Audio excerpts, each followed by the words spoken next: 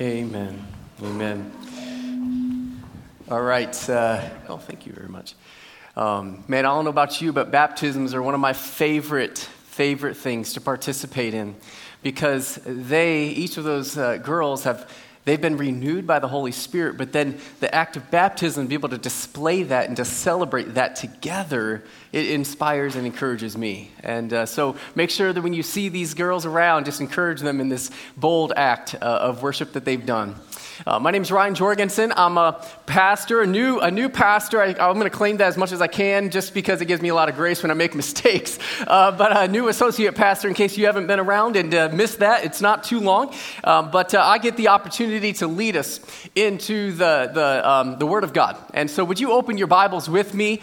We're going to be in the book of Mark. If you haven't been around, we're going verse by verse through that. We're going to be in Mark, and we are going to be in chapter 13. And say this as always, if you don't have a physical Bible, you can use a digital app as well, or if you don't even have any of that, you can get the CFC app, and there's a free Bible on that app. So hopefully, with all of that, every one of us, we can get into the scriptures because you're going to get so much more out of the sermon if you have a Bible in your own hands. And so go ahead and get ready for that. And as you are, I'll say this. Apparently, Pastor Doug, who's our main pastor, gives most of the sermons in case you're new. Apparently, he was impressed by my ability to talk fast. The first sermon I did, this is my second sermon.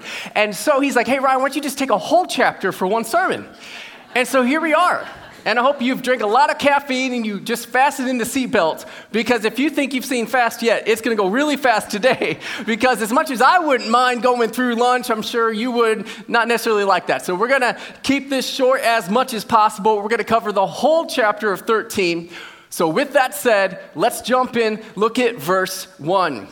As Jesus was going out of the temple, one of his disciples said to him, "Teacher, behold what wonderful stones and what wonderful buildings." What's going on? What's the context? This is the Temple Mount in Jerusalem back in Jesus' day. Jesus and his disciples are on the mount. There's the temple of the Jews there, worshiping Yahweh. There was also a lot of other buildings around. It was a whole complex, the Temple Mount. It was massive. In fact, in the ancient world, it was considered a big wonder of the world. The Jews, of course, were proud of this complex. And so that's why the disciple highlights it to Jesus, kind of wondering what Jesus will say about it. And so look at verse 2 with me and see what he says back. Jesus said to him, "Do you see these great buildings?" So he acknowledges they're great, they're big, but check this out. "Not one stone will be left upon another, which will not be torn down." The disciples had to have been shocked by this. They're wondering, does he have heat stroke? What did he have for lunch? This is huge. You're just blowing up our excitement. So look at verse 3. As Jesus was sitting on the Mount of Olives opposite the temple, so now we have him kind of fast forward, because the temple is on a mountain called Mount Zion. Then you have a valley, Kidron Valley, and then up the next mountain is the Mount of Olives. And so apparently they've now walked up there. And verse 3, it says, Peter and James and John and Andrew were questioning him privately. Here's what they were asking him. "Tell us, when will these things be? And what will be the sign when all these things are going to be fulfilled?" Because, when someone claims to know the future, tells something about the future, and specifically something such a magnitude that this whole Temple Mount is going to be destroyed and blown up, basically, that piques people's curiosity. And here's the disciples are no different than all of us, and so they're asking him specifically, "Lord, when is this going to happen? And are there some signs, some things that we can see to know it's about to happen?" And so in this chapter, Mark 13, as we've been going through the book of Mark, we're now introduced to a new category in the area of theology that we call eschatology. Eschatology. Escha means last things. Ology means study of. So the study of the last things, or the end times. Maybe you've heard of that in the church world. Future events. And it's all culminating around the second coming of Jesus from heaven here to earth, his return. That's the big event that everything's leading up to. And so, right out of the gate, as we're introduced to this area of theology, this subject from Jesus, there's a point for you and I as God's people to apply. Here it is. Study the future. You and I, if we love the Lord, we should study the passages in the Bible about the future events and Jesus' second coming. And you see, when you approach this subject in the Bible, there are potentially at least two ditches that we can find ourselves in. There's either the ditch where we avoid it, and we don't want to talk about the passages. We don't want to deal with them whatsoever. We avoid them like the plague. And some people, they do that because one is they're just like, it just doesn't matter for my life now. What's the future have to do with me? I just want to live now. And so they don't really think it's relevant. And hopefully by the end of today, you're going to see that there's a lot of reasons why it's very relevant. In fact, the title of the sermon is The Future Matters Now. Other people would avoid this subject in all these passages because they have heard some people debating and arguing about it, and it kind of turned them off. Maybe raise your hand if you've ever heard any Christians debating about end times details. Okay, raptures and all that fun stuff. And maybe we were some of the ones debating about those things. And raise your hand if you think you won the. I'm just don't answer that one. All right. But here's the thing. Either way, do not avoid these passages and study in the future and miss the blessing. There's a blessing that God wants for you and I in these types of passages. Let me explain. First of all, if you're going to try to avoid these passages and also try to be a student of the Word of God, you're going to have a really hard time avoiding this subject. Let me explain. This is a visual of the 27 books of the New Testament. And the ones that are in blue, only 4 of the 27 do not touch on future events in the second coming of Jesus. And 3 of the 4 are only 1 chapter long books. So there's not a lot of content to begin with. In other words, this subject is all over the New Testament. Another way to say it is 1 out of every 30 verses in the New Testament touches on the second coming of Christ. Or there's 318 chapters in the New Testament. There's going to be a test on this. No, just kidding, there's not. But 216 of the 318 touch on the second coming of Christ. So if we're going to be students of the Word, it's hard to even avoid this subject. But another thing is this, I love this, Jesus kind of found it important. I mean, here he's spending a whole chapter of this book talking about future events. And something I've learned as I've been following the Lord throughout my life is if it's important to Jesus, it should be important to me. Amen? In church today? Yeah. Okay, let's try that again, okay? If it's important to Jesus, it should be important to me too. Amen? Amen. That's awesome. But here's the other thing, is that the book of Revelation, the last book there, primarily is written about the future coming of Jesus Christ.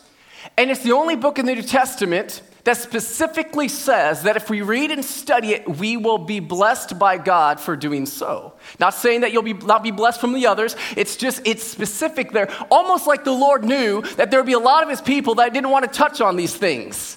And in fact, listen to it. Revelation chapter 1, verse 3.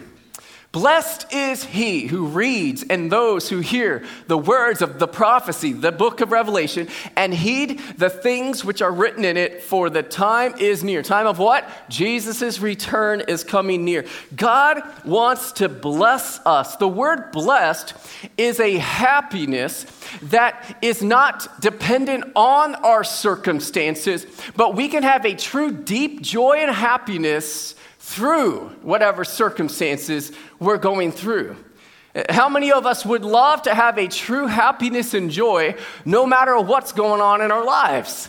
I don't know anybody on the street that would say they didn't want to have that. And here's what the Lord is saying.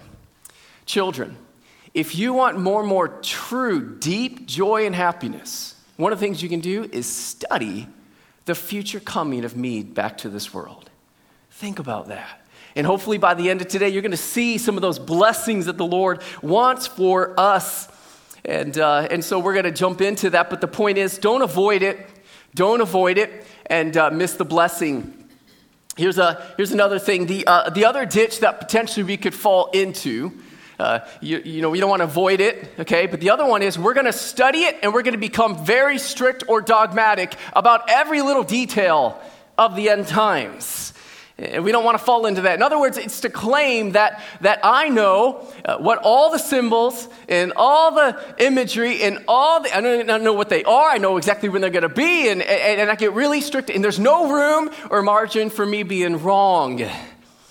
In fact, I know, and I'm going to say this in love, but I know there's some people probably in the life of this church who, as we've been going verse by verse through the book of Mark, which I love going verse by verse because I can't avoid certain subjects. You just got to deal with them, and I love that. But I know some people have probably been going, man, I can't wait till they get to Mark 13.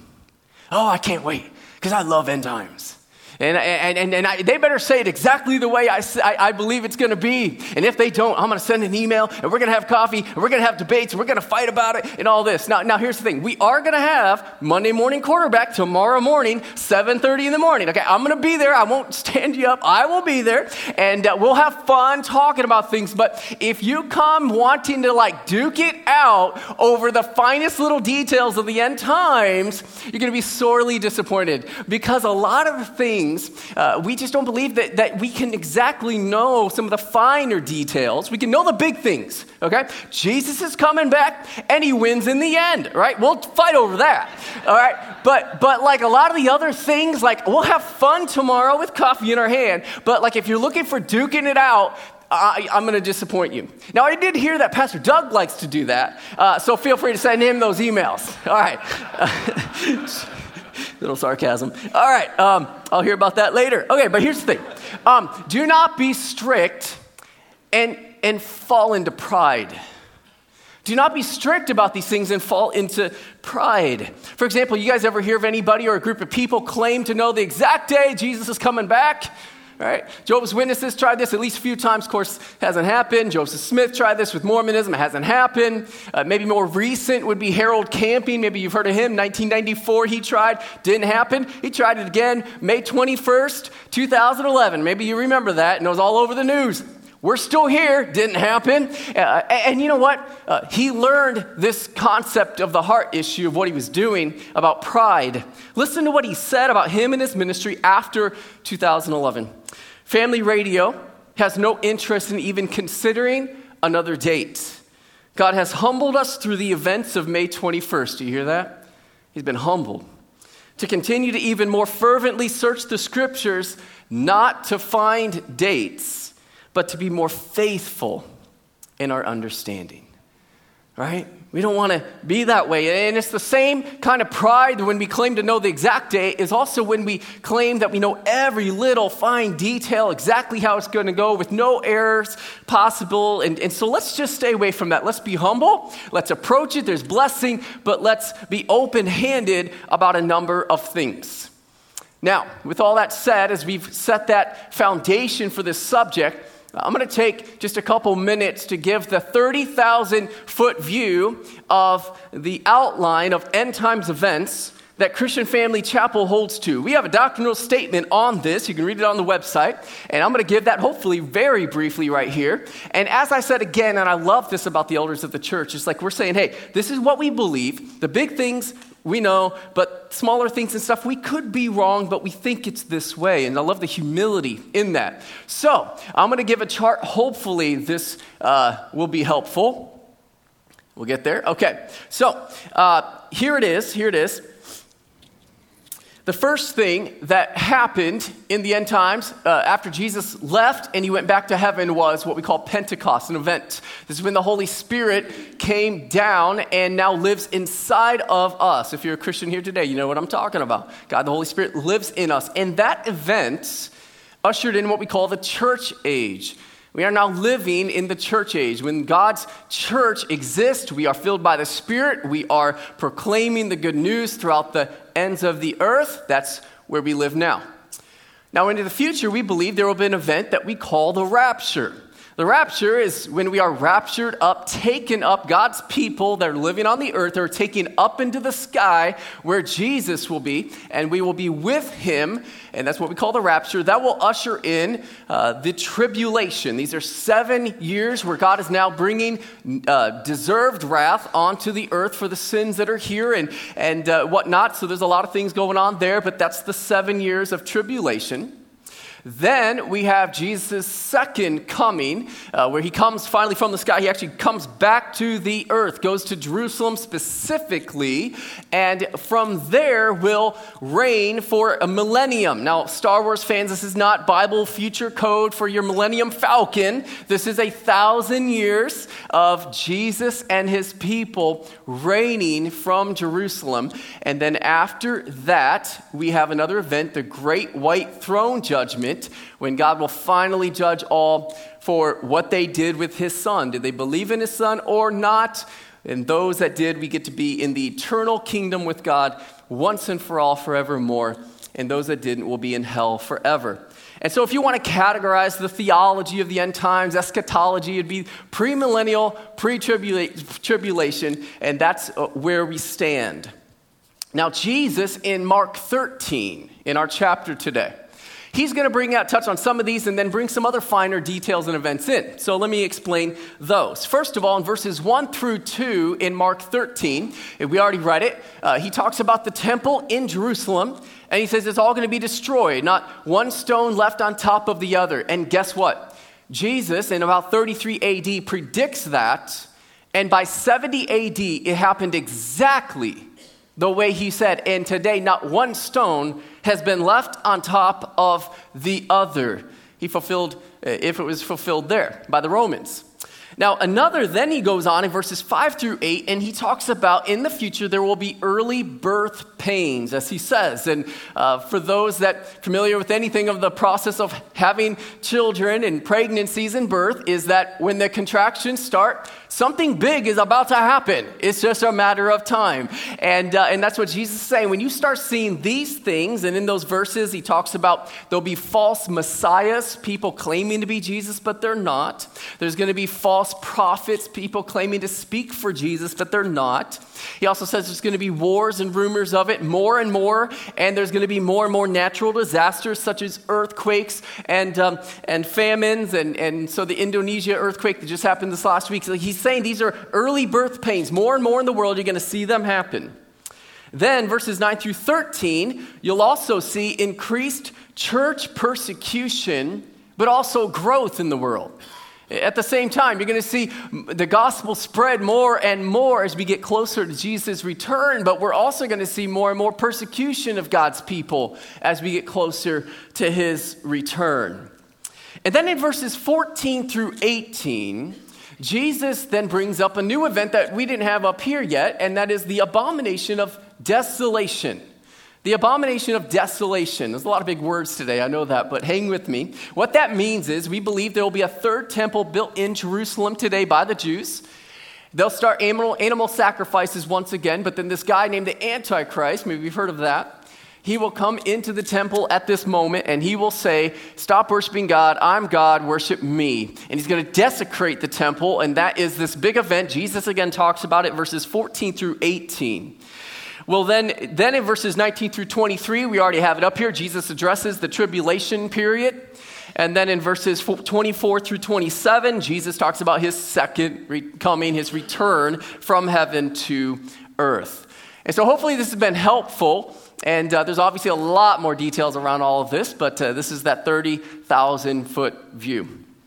Well, after all of this, when you get to verses 28 through 29, you see Jesus talk about, you can just imagine he's on the Mount of Olives and he just looks over and sees a fig tree.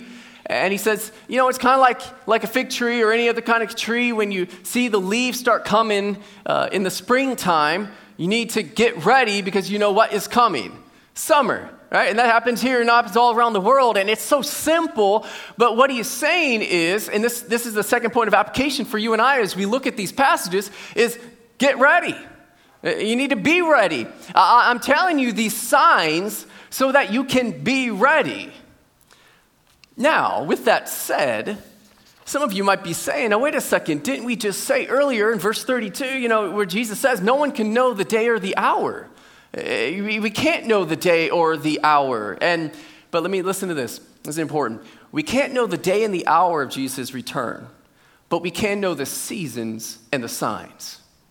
I'm going to say that again. We can't know the day and the hour. Jesus said that clear in this passage in verse 32, 33. But we can know the season and the signs. I mean, that's why Jesus has given us all these signs, so that we can be ready to do that. In fact, listen to the language of the urgency of Jesus to get ready for his return. Verse 9, he says, be on your guard. Verse 23, take heed. Verse 29, recognize that I am near, right at the door. Verse 33, take heed, keep on the alert, for you do not know when the appointed time is. And then finally, verses 34 through 37, he says, be on the alert, for you do not know when the master of the house is coming, whether in the evening, at midnight, at cockcrowing, or in the morning, lest he come suddenly, and get this, and find you asleep. And what I say to you all, be on the alert. Now, I might not be the brightest crane in the box or the sharpest knife in the drawer, or I might be a few noodles short of a chow mein. All right? I'm not smart, is what I'm trying to say. But I think I get the big point of what Jesus is saying throughout this whole chapter. Get ready for my return. Make sure you're ready for me when I come back. And he's given us all these signs to be ready. It's kind of like, Wednesday at 2:18 p.m., all of our phones lit up with a message from the government saying there's something important going on. Of course, it was a test, but that's the whole point of it. And Jesus is saying all these things are trying to get our attention to be ready. Now, here's the question. Lord, why do we need to be ready? I mean, why can't we just live every day saved and just everything just happens? Why do we need to be ready? And there's at least a couple reasons why. Jesus really highlights this one, and that's this. We need to be ready to avoid deception. We need to be ready to avoid deception that's coming. Listen to verses 5 through 6. Jesus began to say to them, see to it that no one misleads you. You hear that?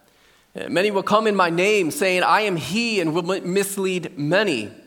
Then he circles back in the theme to verse 21, and he says, then if anyone says to you, behold, here is the Christ, or behold, he is there, do not believe him. For false Christ and false prophets will arise and will show you signs and wonders in order to lead astray, if possible, the elect. And so you have these false Christs, these people claiming to be Jesus, but they're not, false prophets, and they're led by the real enemy, by Satan. They're not led by the Lord, and they're out there, and they're trying to lead people astray, and Jesus is saying, get ready so that you will be faithful to me and not be led astray.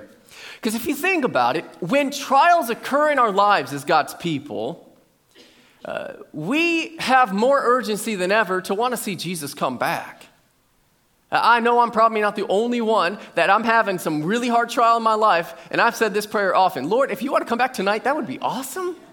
I'd be up for that. Why? Because we know when he comes back, all of our trials are done when we're in his presence. Amen to that. And think about this. So he's saying there's going to be more and more and more trials and things like that. It's going to get harder and harder and harder. And so God's people are going to be more and more tempted to follow false messiahs and false prophets and those kinds of things. And he's saying, don't do that. But you know what? Jesus, he's God, and he knows the future. And you know what? He predicted it's happened, and it continues to happen. In history, we've had Muhammad came, false prophet. Joseph Smith, Mormonism, false prophet. Charles Taze Russell, false prophet of Jehovah's Witnesses. Jim Jones, maybe some of you were alive when he was around doing his thing. Totally not Jesus and not from God. We also have Dave Koresh. He's dead. That didn't work out. And then even modern day, right? Even modern day. I mean, these guys are in Australia. Okay, this guy's name, I found this guy, Alan John Miller, I think is his name. And there's other people that today, they claim to be Jesus on the earth right now. And let me just say this. I know the Australian accent is awesome. I mean, I pray for it, and I don't have it yet. It'd be great if I could have an Australian accent. But just because someone has an Australian accent and they claim to be Jesus, don't fall for it, okay? And this is also really funny, too, because his wife claims that she's Mary. Apparently, Mary in heaven wanted to get in on the drama of the end times and said, I'm coming down too. Anyway, here's the deal. It's crazy, all right? Just don't follow this. And I love the Lord so much because he loves us, and he's like, guys, they're going to come. Don't follow them. Stay faithful, okay? Don't be deceived. I'm giving you signs to look for. Now, there's another reason that we should be ready for his return. It's not just not being misled, which is important, but there's also something that we should be doing for Jesus' return. And I love it. Jesus tucked it into the middle of the passage in verse 10. Look at it in your own Bible. Look at it. The gospel, which is the message of how we can have our sins forgiven in Jesus, just like these girls just testified today. Right? They heard the gospel and they were saved. The gospel must first be preached to all the nations. And CFC, whose job is it to declare the gospel around? It's ours, isn't it? Whether we're going, whether we're sending, whatever it is, it's our call. Jesus said that later on in the Great Commission in Matthew 28, go and make disciples of all nations. And when you study the rest of the whole New Testament, you hear the theme. Jesus is saying, I'm going to come back, but until then, go and make disciples of all the world. And this is one of the things. We need to be ready by making disciples. Jesus doesn't want to return and find us sitting on our hands. Oh, you're saved. Great. There's something he wants us doing. In fact, Jesus really taught this in Luke 19 in the parable of the talents. He's like, I'm giving you the stuff to go make disciples, not sit on your hands. When I come back, I want to see that you've been doing this for me.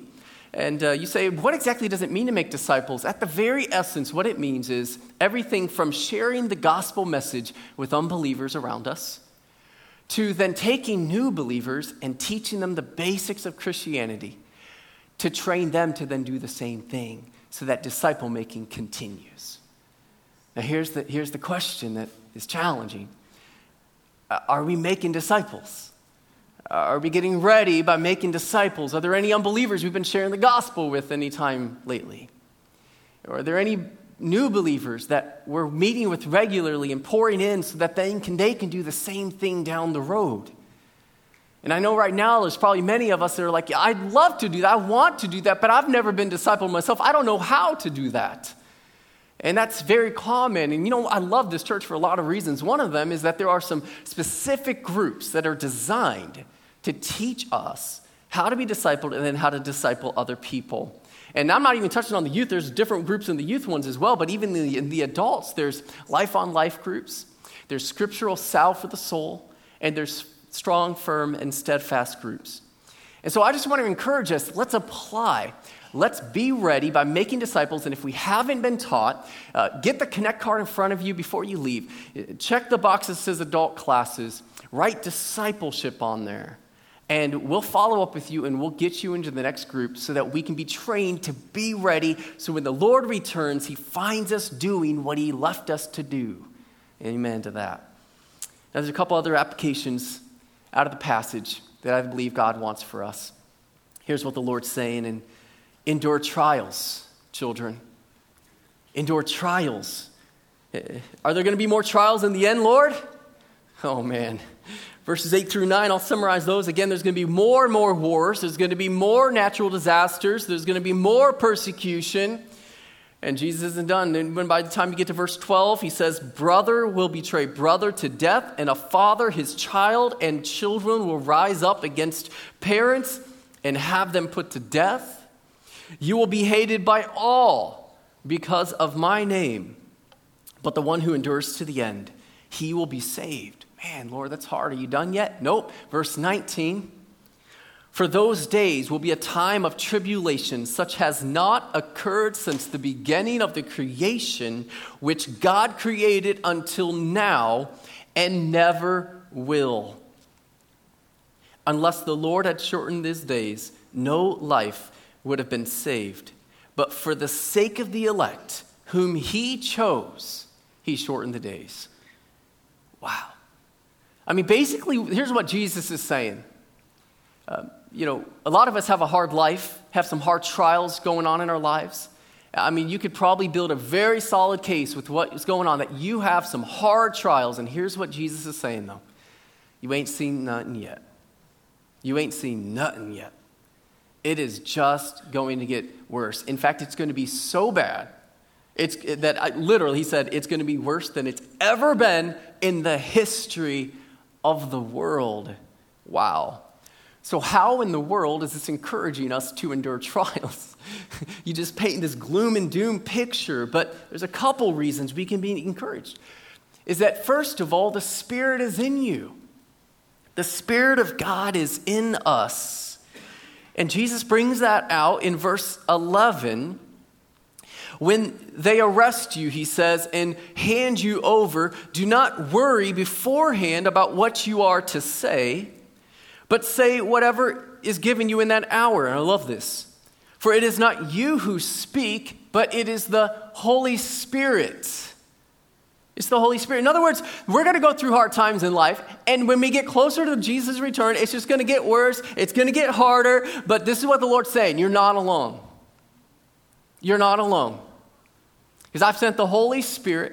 He lives inside of you, and you're not alone. In fact, there's going to be sometimes he's just going to give you the words to say. This is huge for us. This is what we talk about as the church when we say be Spirit-empowered followers of Christ. He has been given to us, and he is a gift to us. And I don't know about you, but many times when I've struggled in trials, it has made all the difference, even if I don't have anybody else around me, that I know the Holy Spirit is with me, that I'm not alone. That's encouraging to endure through the trials of this world. Praise the Lord. But also we can be encouraged by another reason, which is this. Your trials have purpose. Our trials actually have purpose to them. You know what atheism's explanation of trials and hardships in life is? Stinks to be you. Random acts of life and things and bumping in, and there's no reason for it. No purpose for what you're going through. No explanation for it in the sense like there's any meaning or purpose to it. Just stinks to be you. Completely meaningless. But the reality is that there's purpose from God for whatever the trials are that we're going through. That God has allowed things to happen in our lives. First of all, to bring himself more glory, but also because he's refining us and he's making us more like him. And the only way to do that is by letting some trials to occur in our lives. And that makes all the difference when you're suffering and you're going through a hard thing. To know this isn't some meaningless suffering, but there's purpose from the Lord who loves me. I mean, how many of us are going through a trial right now, or maybe we just went through one? Maybe in your marriage or your kids, finances, physical something going on. Maybe you're facing death unless God intervenes. But just be encouraged by this. It's not meaningless. God is in control, and he's using it. Praise the Lord. These are things that can just encourage us so much. It does for me. Well, there's one more thing that God wants to encourage us with in this passage. And we're going to look at verse 26 with me. This is so good. Then they will see the Son of Man, that's Jesus, coming in clouds with great power and glory. And then he will send forth the angels and will gather together his elect from the four winds, from the farthest end of the earth to the farthest end of heaven. Here's the final point that I believe God wants us to hear today is this. Live as a victor. Children of God, Christians, live as a victor. If there isn't anything else you've heard the last 35 minutes, I hope and I pray that you hear this. If you are a believer in Jesus Christ, live as a victor. There's two reasons why at least. Here's one of them. If you haven't picked this up yet, Jesus wins. Jesus wins in the end. I love it. I was talking to Pastor Bill here at the middle school, and we were talking about this subject in the sermon coming up a couple weeks ago, and I loved it. He said, yeah, you know, my college class on eschatology, we got in the first day, the professor said, hey, everybody write down these two words. I'm going to summarize it. Jesus wins. And that was it. And then he said, don't even come back all semester. Just write that down. No, he probably didn't say that. Okay. Just kidding. But it's so true. Think about this, guys. We don't worship and follow a God who loses. We are following the Lord who has already won. And now he's cleaning up the remnants of the enemy while they're on the run. I'm going to say that one more time because this has to sink in, okay? We don't follow a God who loses, but we are following a Lord who has already won when he resurrected from the dead. And now he is in the business of cleaning up the enemy while they are on the run. Just turn to your Christian next to you and just tell him, say, you're a victor. Just say it right now, bold and confident. You are a victor. You're like, that's kind of cheesy. Well, I could have had you say you're a winner. I feel like it's a little more cheesy. You're a winner. But it's true, right? We are. And you're like, why do we do that? Because you know what? We get told all sorts of junk every day as Christians in this society. We are losers. We're weird. You're one of those, I mean, like we get torn down all the time. We're not cool, this and that. We're just, whatever those things are. And we just need to hear it more because it's the truth. We're winners and we're following the Lord that doesn't just talk smack, right? And then loses like last night. The point is, UFC deal. Okay, so anyway, but we're following a Lord who doesn't just say he's a winner. He has won, and here's the point. It's our identity. This is our identity. We're victors in Christ. We're victors in Christ. I don't know how many times that in my flesh and the enemy and the things of the world get to me and I feel ashamed that I'm a Christian in a group of people. Maybe I'm alone on that, maybe not. At school, be ashamed I'm a Christian. At workplace, ashamed at the beach, whatever it is. And I feel like a nerd, a loser, whatever. But listen, what God is saying to us is you need to have a holy confidence. Not an arrogance, big difference.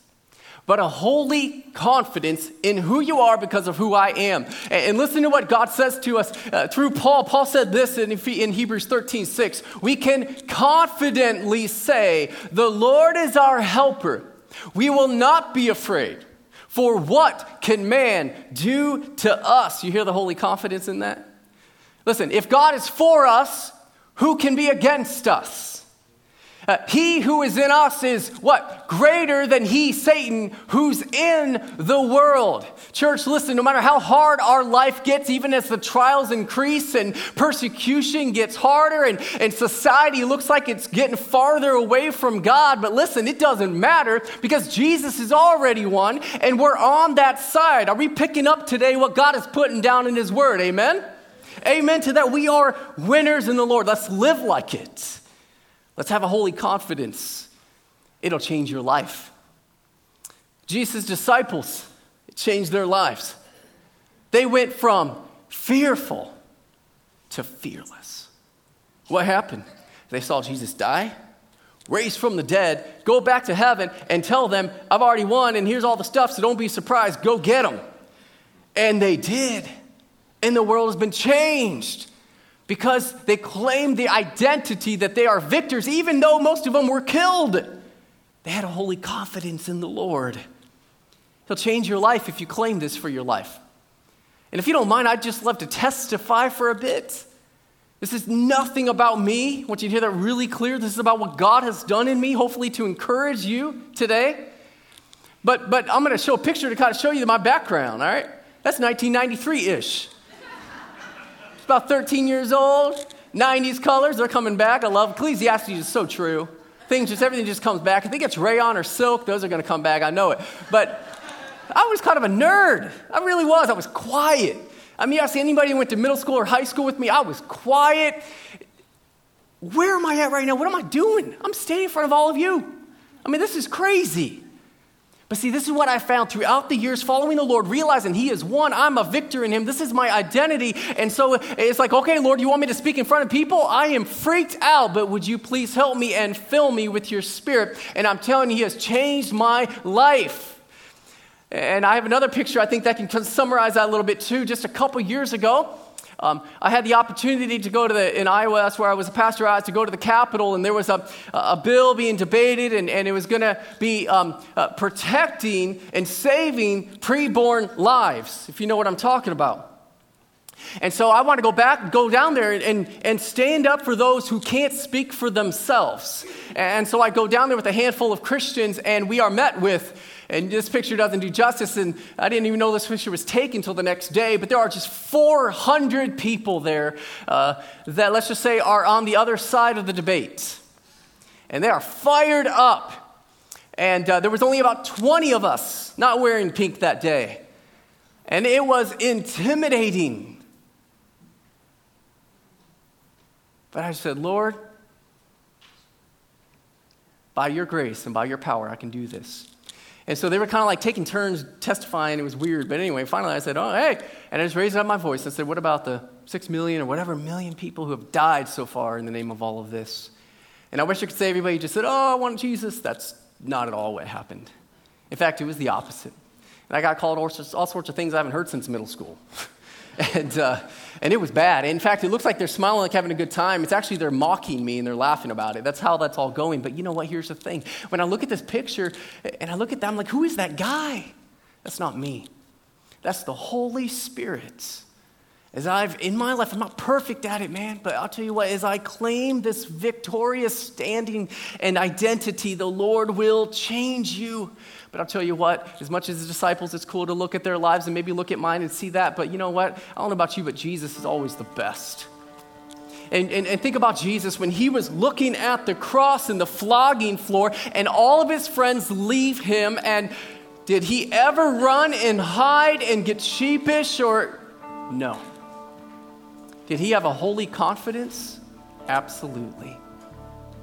Because he knew that when he got to that cross, he was going to win, and he was going to defeat the enemies of sin and death and Satan once and for all, because he is the victorious King.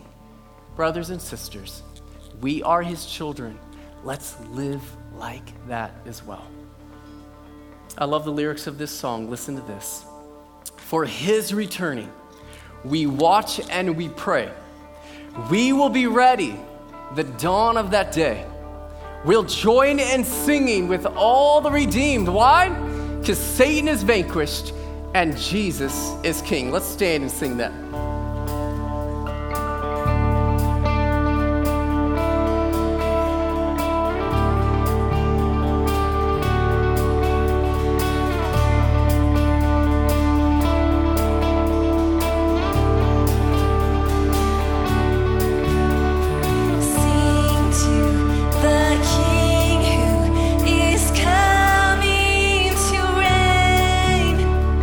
Glory to Jesus.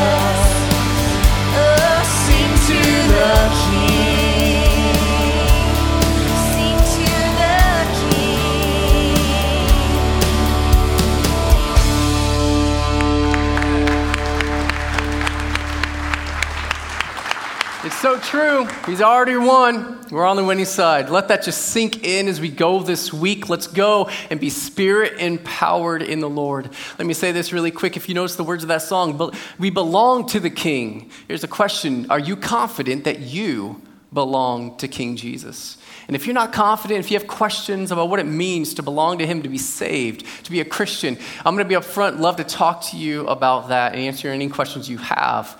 But let's go this week. We belong to him. Amen. You're dismissed.